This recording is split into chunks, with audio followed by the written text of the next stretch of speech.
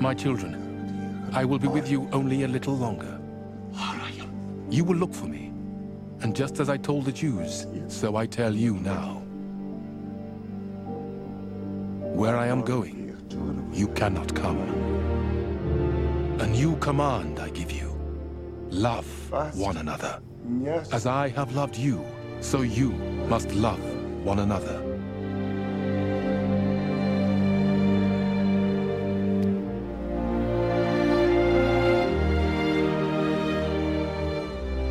By this, everyone will know that you are my disciples, if you love one another. Simon Peter asked him, Lord, where are you going? Jesus replied, Where I am going, you cannot follow now, but you will follow later. Peter asked, Lord, why can't I follow you now? I will lay down my life for you. Then Jesus answered, Will you really lay down your life for me? Very truly I tell you, before the cock crows, you will disown me 3 times.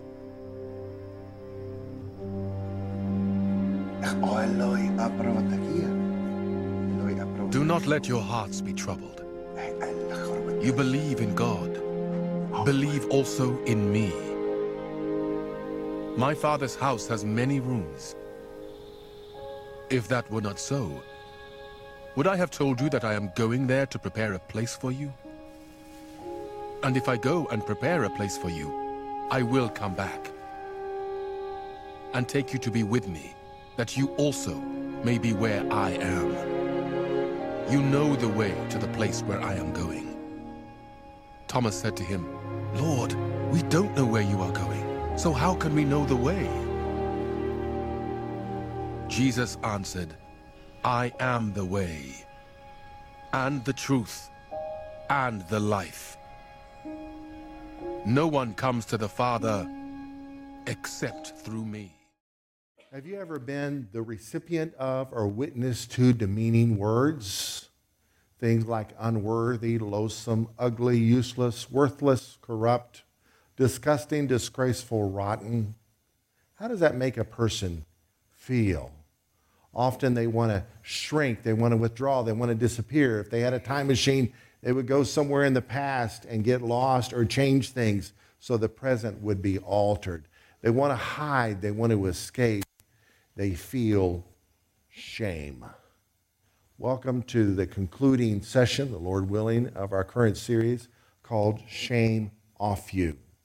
Looking at John 13:33, a few of the verses we saw dramatized there, Jesus is preparing his disciples for his departure, which will begin with his death for the sins of the world, his burial, his resurrection, his infallible proofs of his resurrection, and then his ascension to heaven, when we would therefore await his return. And we're still there today, 20 plus centuries later. So in preparing them, in verse 33 of John 13, Jesus says, Little children, I shall be with you a little while longer.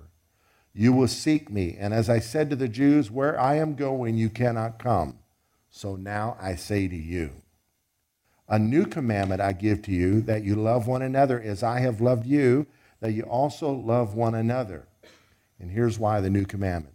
By this all will know that you are my disciples if you have love for one another. Up to this point, people knew they were his disciples because they followed him. That's what disciples do. They follow their Lord, their teacher, their rabbi, their master.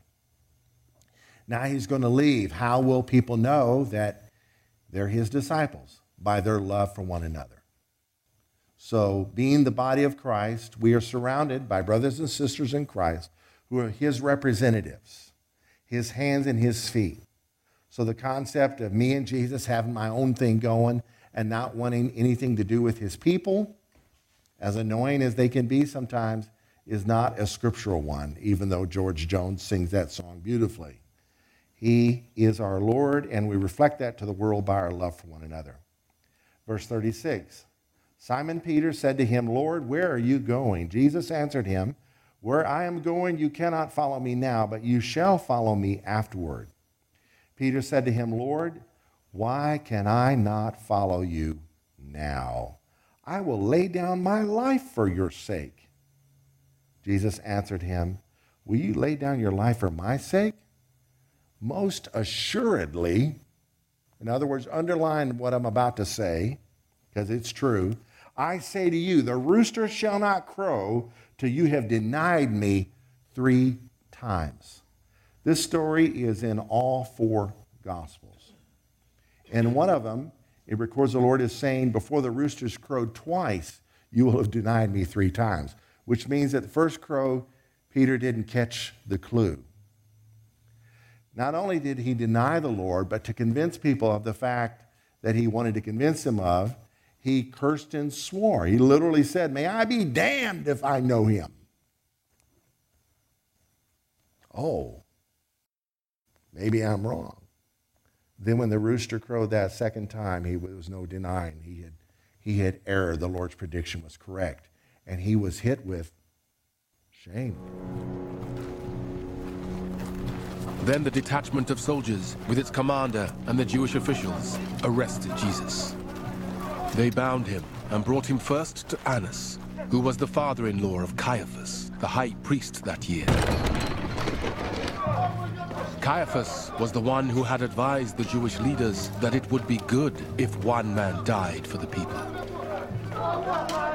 Simon Peter and another disciple were following Jesus. Because this disciple was known to the high priest, he went with Jesus into the high priest's courtyard, but Peter had to wait outside at the door. The other disciple, who was known to the high priest, came back, spoke to the servant girl on duty there, and brought Peter in. You aren't one of this man's disciples too, are you? She asked Peter. He replied, I am not.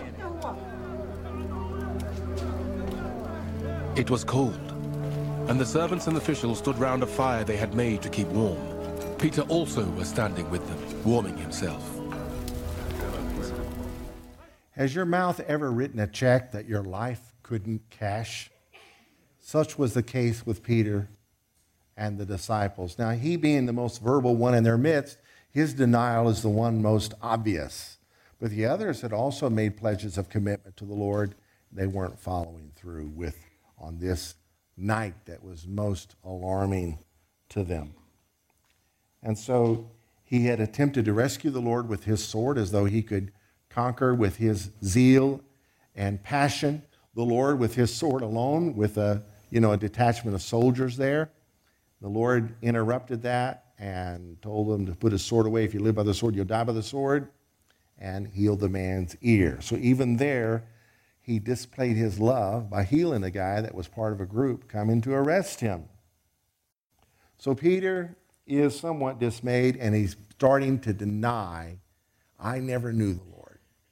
Inside, he knows he's lying, but he's angry, he's upset, he's fearful, which is what people do when they're mad, when they're angry, they're upset, when they're afraid. They lie. The Bible says, be angry and do not sin. Why? Because anger makes people sin. You ever been lied about? Find out. Is a person angry? That's why they sin. They want it to be true. They want you to be the person they've accused you of being because of their anger, their hurt, their wound, their fear. Such is the case with Peter. All right, a little later on in the chapter, we will continue the story. Meanwhile, Simon Peter was still standing there warming himself. So they asked him, you aren't one of his disciples too, are you? He denied it, saying, I am not. One of the high priest's servants, a relative of the man whose ear Peter had cut off, challenged him. Didn't I see you with him in the garden? Again, Peter denied it. And at that moment, a cock began to crow.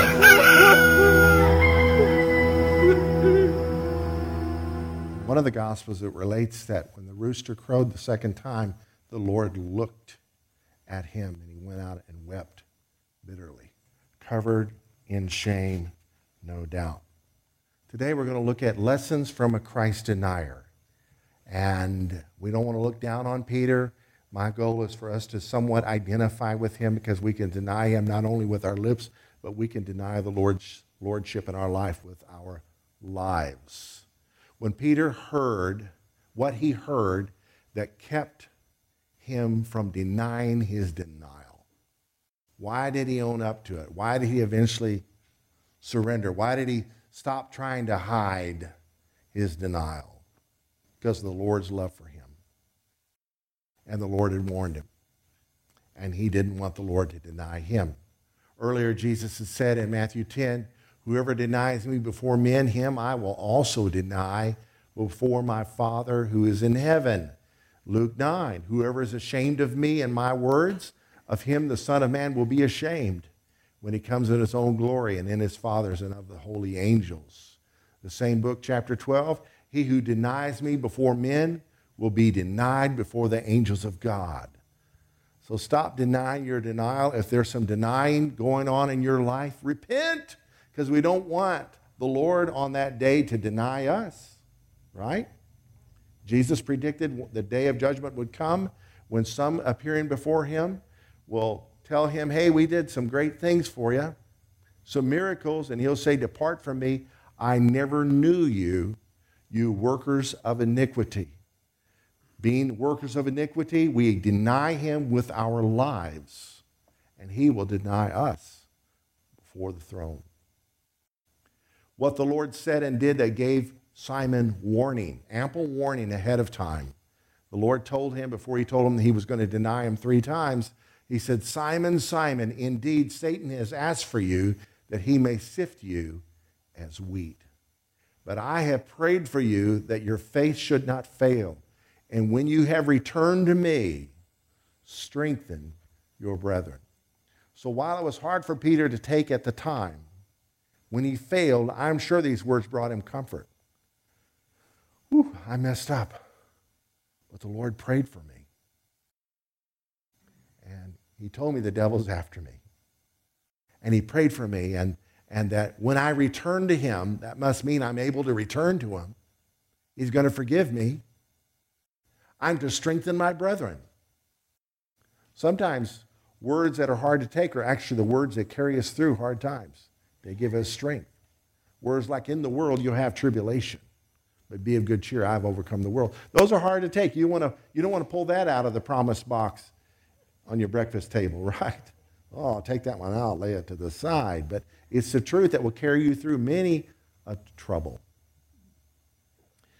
Man, I do not know what you're saying. This is his response to the people saying, hey, we know you. This is one of his denials. Man, I do not know what you were saying. Immediately while he was speaking, the rooster crowed, and the Lord turned and looked at Peter. Then Peter remembered the word of the Lord, how that he said, before the rooster crows, you'll deny me 3 times. And he went out and wept bitterly. When the Lord looked at him, was it the look of shock, like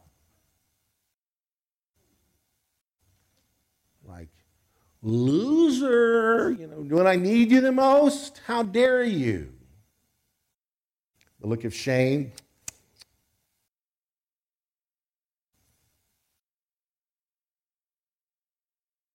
Or was it the look of love? I told you so, bro. But, when you return to me, strengthen your brothers. So these are words and actions of our Lord that not only warned Peter, but gave him hope, I believe. How was he redeemed and restored? It's not so much how, but who he was redeemed and restored by. It was the Lord. Even while dying on the cross, paying for the sins of the world, his prayer covers us all. Father, forgive them. They do not know what they do. He knows we're screw-ups. He knows we're going to sin. And when we do, he doesn't go into shock and hey, repent, come back to me. It's his kindness that leads us to repentance. Can I get an amen? And when we return to him, we return stronger. Peter became fearless in his defense of the gospel after this experience and receiving the Holy Spirit, to the fact that he died a torturous death, history says, without recanting his relationship with the Lord. After his resurrection, some disciples ran to the tomb. And there they see a man, an angel, sitting in the tomb. Tells them he's not here. And he sends this message. It was women he told this to. Go tell his disciples, the men disciples, and Peter, that the Lord, he is going before you to Galilee. There you will see him, just as he told you. Tell the disciples, but be sure you tell Peter. Isn't that awesome? That gives me hope. Go tell the disciples and me and you and us. When they had finished eating, Jesus said to Simon Peter, Simon, son of John, do you love me more than these? Yes, Lord, he said. You know that I love you. Jesus said, feed my lambs. Again, Jesus said, Simon, son of John, do you love me? He answered, yes, Lord, you know that I love you. Jesus said, take care of my sheep. The third time he said to him, Simon, son of John, do you love me? Peter was hurt because Jesus asked him the third time, do you love me? He said, Lord, you know all things. You know that I love you. Jesus said, feed my sheep.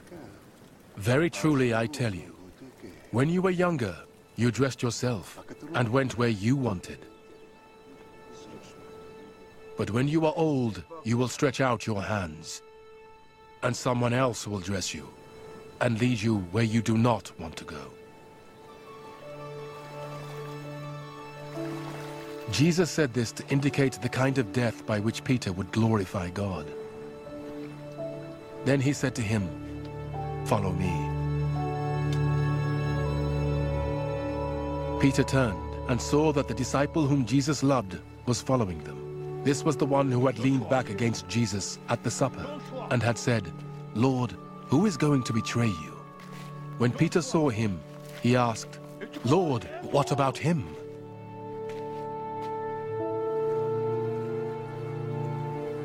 Jesus answered, if I want him to remain alive until I return, what is that to you? You must follow me. What a story.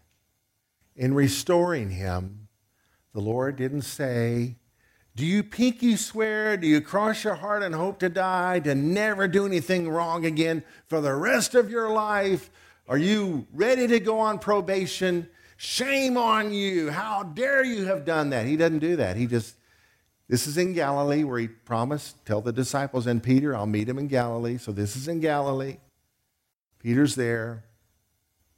And he just asked a question, do you love me? Now, Peter had declared his undying love for the Lord. Lord, I really love you. But in this case, he wasn't as arrogant.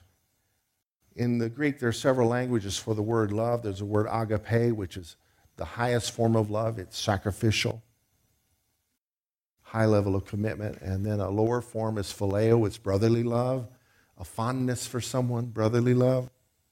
And so he asked Peter, do you agape me, is what he said. And Peter's response was, I phileo you. Peter, do you love me sacrificially? And his response was, I'm very fond of you. You kind of miss that in the English. He's not being braggadocial anymore. He's been humbled. And he asked them this twice. And then he gives them an assignment, feed my lambs, tend my lambs, take care of my people. Then the third question, Peter, are you very fond of me? Peter, do you phileo me? And Peter's response is, yes, Lord, you know I'm very fond of you. Feed my sheep. He's restoring him. And Peter's being honest. And then he gives him some bad news. One day you're going to die. You're going to be a martyr. Someone's going to tie your hands. You're going to go where you don't want to go. And John said this was to signify by what death he would die. And Peter turns and looks at John, the one who's writing the story, and says, he plays the what about that guy game. Oh, what about that guy? Some people deny the Lord because they think he's not fair, because they compare their walk with him with the walk of others people when they have a unique assignment to walk out. And such was the case with Peter. What about that guy? The Lord said, if it's my will that he remains alive until I return, if that's what he meant, John would be the oldest man in history, wouldn't he? 20 centuries. But he was implying the truth that Peter needed to get his eyes off of that difference between him and John and follow the Lord. He says, if it's my will that he never dies, that he remains till I return, what is that to you? You follow me.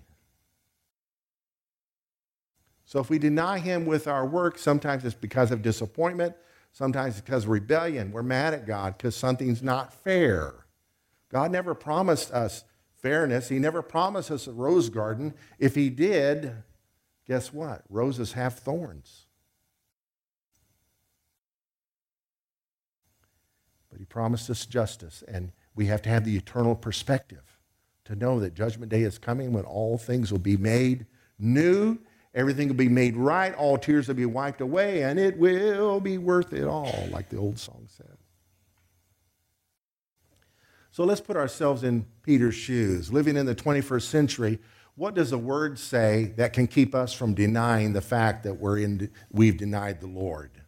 Keep us from hiding our denial. 2 Timothy 2 says, if we endure, we shall also reign with him.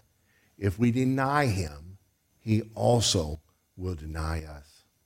So this isn't just for the 12 apostles. This is for us in our day. This is written to a young minister who led a congregation in Ephesus. If we are faithless, he remains faithful. He cannot deny himself. So if you realize today you've been denying the Lord with your lifestyle or with your words, he's faithful. He is faithful to restore you. Now is the time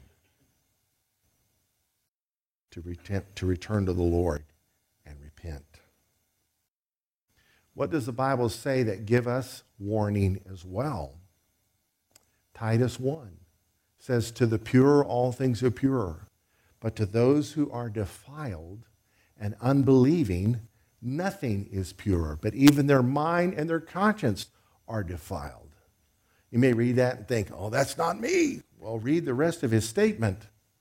The same paragraph, talking about those people. They profess to know God, but in works they deny. Being abominable, disobedient, and disqualified for every good work. Does your lifestyle express submission to the lordship of Jesus and his will? Or is Master, Savior just the words to a song, or is it reality in our life? That's a tough question. There was a time in my life when I was denying him with my works. And like a frog getting cooked in a kettle and not knowing it, the temperature of sin was being turned up, till it became obvious to all what I had been doing. But backtrack to the background, to my story. In 1975, my family, my sister was already married, or getting married, but my two brothers and myself and my parents went to Fort Worth, Texas, to the convention center where our denomination was having a convention. And there we were appointed officially as missionaries to Rhodesia, now known as Zimbabwe, to plant a church in Salisbury, now known as Harare. And that same year, National Geographic came up with an article about Rhodesia. And this was the opening picture of the article. And I was looking at the article with my brothers, and I pointed to the blonde and told my brothers, I'm going over there, because we're making preparations to move, I'm going over there and getting me one of those. And I pointed to the blonde. So over the years, we've told our kids this story, told my wife, and they would get a laugh, because Yvette's not blonde, but she really is. The blonde jokes fit her. So in celebration of our 40th, we went back to Zimbabwe to revisit all the old places, and we visited this place. When I found this magazine in the used bookstore, I brought it home one day here in Granbury and showed it to a vet. This is the picture I've been telling you about. She says, oh my goodness, that's where I worked. The awnings there, that's in front of a women's boutique called What's Happening. If a picture was better, you could see the little blue and red sign there in the right side. And that car, that's the kind of car I had. It's just the wrong color. Anyway, so when we went back to visit 40 years later, we had to visit this street. And I took a picture of her crossing the street. And then I did a video of me crossing the street with her telling my brothers, hey, I got me one of those. So it was fun. Yeah. All right, back to the story lest we lose the illustration and all the details. So in August of 70, in October of 76, we moved to Zimbabwe. January 21st of 77, I met Yvette. And August of that year, I proposed to her. Got her hand in marriage from her father, who didn't really take me seriously because I didn't have much of a game plan. You know, I'm missionary living on $100 a month, living with my parents. I had been gone from home a couple times already, but I moved back with them to go to Africa with my brothers. We're there to plant a church. We got to focus. Getting married is not part of the game plan, right? So it's kind of on the back burner. My parents knew I wanted to marry as well. Because I'd been so trustworthy for 21 years, they just trusted me implicitly, and I betrayed their trust. I denied the lordship of Jesus with my walk by taking more and more liberties of affection with my girlfriend, and likewise. She was a new believer, and I was the worship leader of the church we were planting. And by December of 77, it was obvious we were pregnant. And Yvette went to the doctor with her mother and my mother, so they found out together. And in 4 days, we were married in the courts. A month later, we were married in the church. A month later, we were making preparations to move to Texas, and we started over in Texas. I was covered in shame. I publicly repented to the congregation for sin and stopped leading worship. I didn't betray who Yvette was, but obviously anybody with brains could put two and two together, figure out something was going on, us getting married so quickly. And we started over, joined a congregation in our same denomination that was very loving and very restorative in their approach to things. And the Lord was so gracious. But I still kind of had this shame on me. And a friend, actually a guy that I met in Zimbabwe the same day I met Yvette, sent me a tape. He was in medical school in Michigan, in Ann Arbor, Michigan. Sent me a tape by an Australian man, a Seventh-day Adventist guy named Desmond Ford, who preached the story of the fall and the gospel of restoration. And in the story of the fall of man in Genesis 3, God shows up and makes clothes for them out of skins. An animal has to be sacrificed to cover their nakedness. And then he pronounces the consequences of sin, which is sorrow in childbirth, nakedness, returning to dust, having to work for a living, sweat, thorns, very unpleasant things. It's a consequence of sin in our life. And how Jesus fulfilled all those, from being naked on the cross to wearing a crown of thorns to going back to dust to suffering to give birth to children so that we can be born again. I listened to that tape over and over and over again, and the shame seemed to subside. I wore the tape out. I thought I didn't need it anymore. I'm going to Bible school during this season. I would listen to the tape going back and forth to class. And when I get out of Bible school, it's time to take it to the next level, because all I ever wanted to do was to be a pastor with my life, but I had screwed up. So I appeared before my district board with my denomination for license, and on a technicality, they turned down my application. Well, in their interview, sitting there before all these dignitaries in Lufkin, Texas, I just knew they were just being kind to me by finding this minutia to turn down my application. So I went home, and all the shame was back. And I went to bed, and I wasn't going to get up again. I was just, crushed. and had no one to blame but me.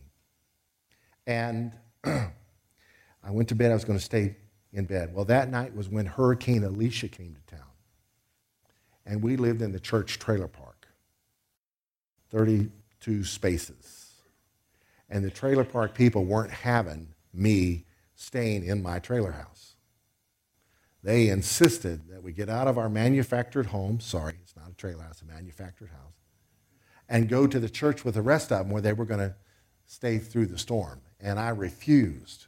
Well, some men came in the house and they were going to bodily carry me to the church.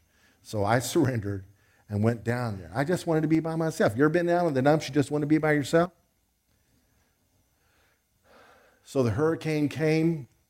We tried to sleep on the floors, on the pews. A rough experience. But when the hurricane was over, the shame was gone. Because I was surrounded by folks that loved me that didn't even know what I was going through. But it was a shame-lifting congregation, and they were what I needed. And so, as a result of that experience in my life, when I see someone in shame, I do my best to encourage them. But I don't always know there's shame there because many times we cover it up. It's hidden by other stuff. But if you are ever wrestling with something you think might be shame, talk to me. I want to get that stuff lifted off of you. Because as painful as regret is, it's a powerful teacher, but it never stops teaching until it just runs you in the ground. And Jesus died for the sins of the world, including his own children. If he did it for us while we were yet sinners, how much more now that we are his children? Third point, we are redeemed and restored by the Lord. When he said, Father, forgive them, for they know not what they do, I believe those words, the things he said on the cross, are relevant to us today. In nursing school, our daughter found out our story. The timing of her conception became an issue. They gave her a plastic dial where you dial in your birth date to find the general area of your conception date. The numbers didn't line up. She was gracious. We told her our story, but in her heart, she judged us. And we didn't know it. We did not know it. And Tudor Bismarck, the pastor of the congregation in Harare, felt led of the Lord to pay her way to go to Zimbabwe, her tickets, and church members, friends of hers, helped pay her other expenses. She went to Zimbabwe for 2 months on a mission, worked in his mobile clinic and other things. And while there, she's interviewing the leaders of the church who were part of the youth group during this scandal. 2 months later, our daughter comes home healed and didn't walk down the same path. Thank you, Lord. God restores. And the after effects of our sin, he deals with them and does such, I don't want to call them magic, but he does such wonders with them. You almost think, if he wasn't surprised by our failure, how does he? Well, the scriptures say all things work together for good to those who love God, to those who are called into his purpose. For whom he foreknew, he also predestined to be conformed to the image of Jesus. So God will take our messes and use them to make us more like himself. We're told to look to Jesus in Hebrews 12, the author and finisher of our faith, who for the joy that was set before him endured the cross, despising the shame. The shame he experienced wasn't deserved. He hated it. He didn't jump up and down for the chance to die for you and I. Father, is there some other way? But he did it. He bore our shame and is set down at the right hand of the throne of God. Isaiah 53 goes into great detail of what Jesus did for us in being crucified for us. That chapter ends. The next chapter opens with, rejoice, barren woman, you who have not borne. And it goes on to say, your shame is taken away. It reiterates it 2 or 3 times about her shame being gone. I believe 54 is a consequence of the fulfillment of 53. Stop carrying around your shame, wearing your regret like a badge. It's a new day. It's a new dawn.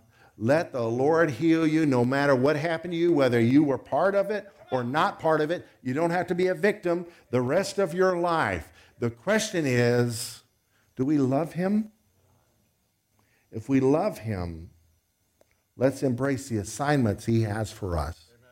But living in shame, how can we feed his sheep when we're covered with shame? How can we tend his lambs when we're stuck in the past? Coulda, shoulda, woulda. The if-itis. If I'd have only done that, if I'd only done that. That's a disease the Lord wants to heal. Peter himself embraced a promise in Isaiah 28 and recites it in his first letter, chapter 2.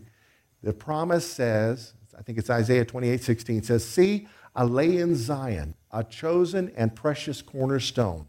The one who trusts in him will never be put to shame." This is construction language. When you build something, you want to start with the point of square. If you're building a roundhouse, that might be different, but you want to start at the center in a roundhouse. You want to start, where's the center going to be? You want to start at the point of square. He's the priceless, precious, unshakable cornerstone. And when we build to him, we're not going to be ashamed. Our building's not going to fall. A builder that builds something that can't stand gets shamed for it, right? Oh, I made a mistake, didn't use enough nails or glue or something. But whoever trusts in the Lord will not be shaken or will not be put to shame. These are lessons from a Christ denier. There's another great Christ denier who wasn't his disciple, who was denying the lordship of Jesus. That's Paul. He was named Saul at the time. He was out to wipe out the church. He became a Christ follower himself, miraculous conversion, and he too embraced this promise and echoes it in Romans chapter 9, as it is written. Here it is, Isaiah 28:16. "Behold, I lay in Zion a stumbling stone, a rock of offense, and whoever believes on him shall not be ashamed." Your life's going to stand. Your ministry is going to flourish. Your walk is going to move forward. In the next chapter, he's talking about salvation. How that we confess with our mouth the Lord Jesus and believe in our heart that Christ has raised him from the dead. This is how salvation happens. And he ties into this promise there as well. "For with the heart man believes to righteousness, and with the mouth confession is made to salvation. For the scripture says, whoever believes on him shall not be ashamed." Let's pray. Lord, I ask you to do what only you can do. To get people out of the coffin of shame, out of the tomb of regret,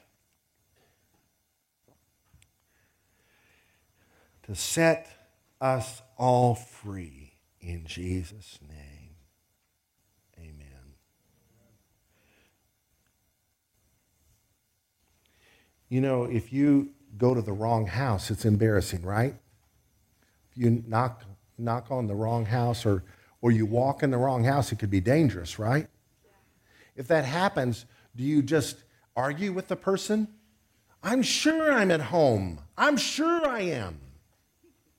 And just barrel down deeper. I'm sure this is it. That has to be it. You have changed the furniture. How dare you screw screws in the wall and hang a TV on my wall? I didn't give you permission. This is my house. You're going the wrong direction, right? We often do that with the question, why? Knocking on the door at the house of why is the wrong question. Just, go in there and try to find reasons and dig up old stuff and you're at the wrong house. Run to the tower of trust. The name of the Lord is a strong tower. Trust him with your future. Learn what you know already, and let's move forward with our lives. There's some callings not yet fulfilled in this room, callings not yet fulfilled in your life. And maybe the holdup has been shame, maybe it's been fear, maybe it's been regret, maybe it's been words that you believe or other people believe that have held you back. Maybe it's your kinfolks. Get yourself free. As the praise team comes forward, the song they're about to sing, I'm no longer a slave to fear. There's some people in here that need to change the word fear. I'm no longer a slave to shame. And declare it in Jesus' name.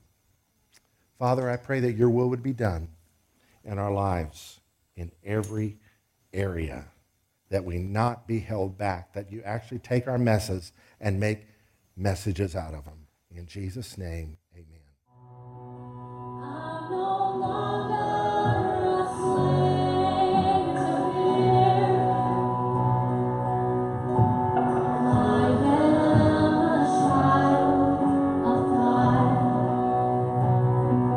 I'm no longer a slave to fear. I am a child of God.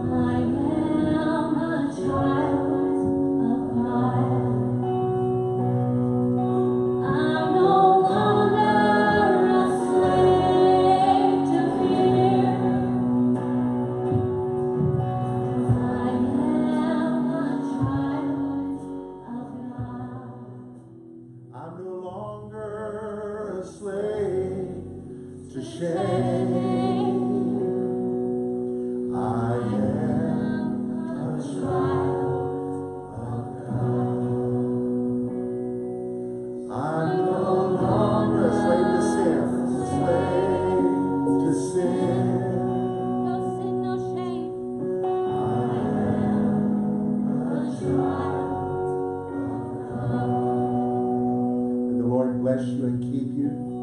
May the Lord cause his face to shine upon you and be gracious to you. May the Lord lift up his countenance upon you and give you his peace, his wholeness, his freedom. In Jesus' name. Just lay your hand on your heart right now. Father, in the name of Jesus, I command every ounce of shame to be removed from your people in Jesus' name. Set us free to live bold and clean and free to obey you and to love with abandonment, Lord, and to feed your sheep, tend your sheep, and take care of your lambs when duty calls. In Jesus' name. Amen. Go get them, Tigers. God bless you. Thank you so much.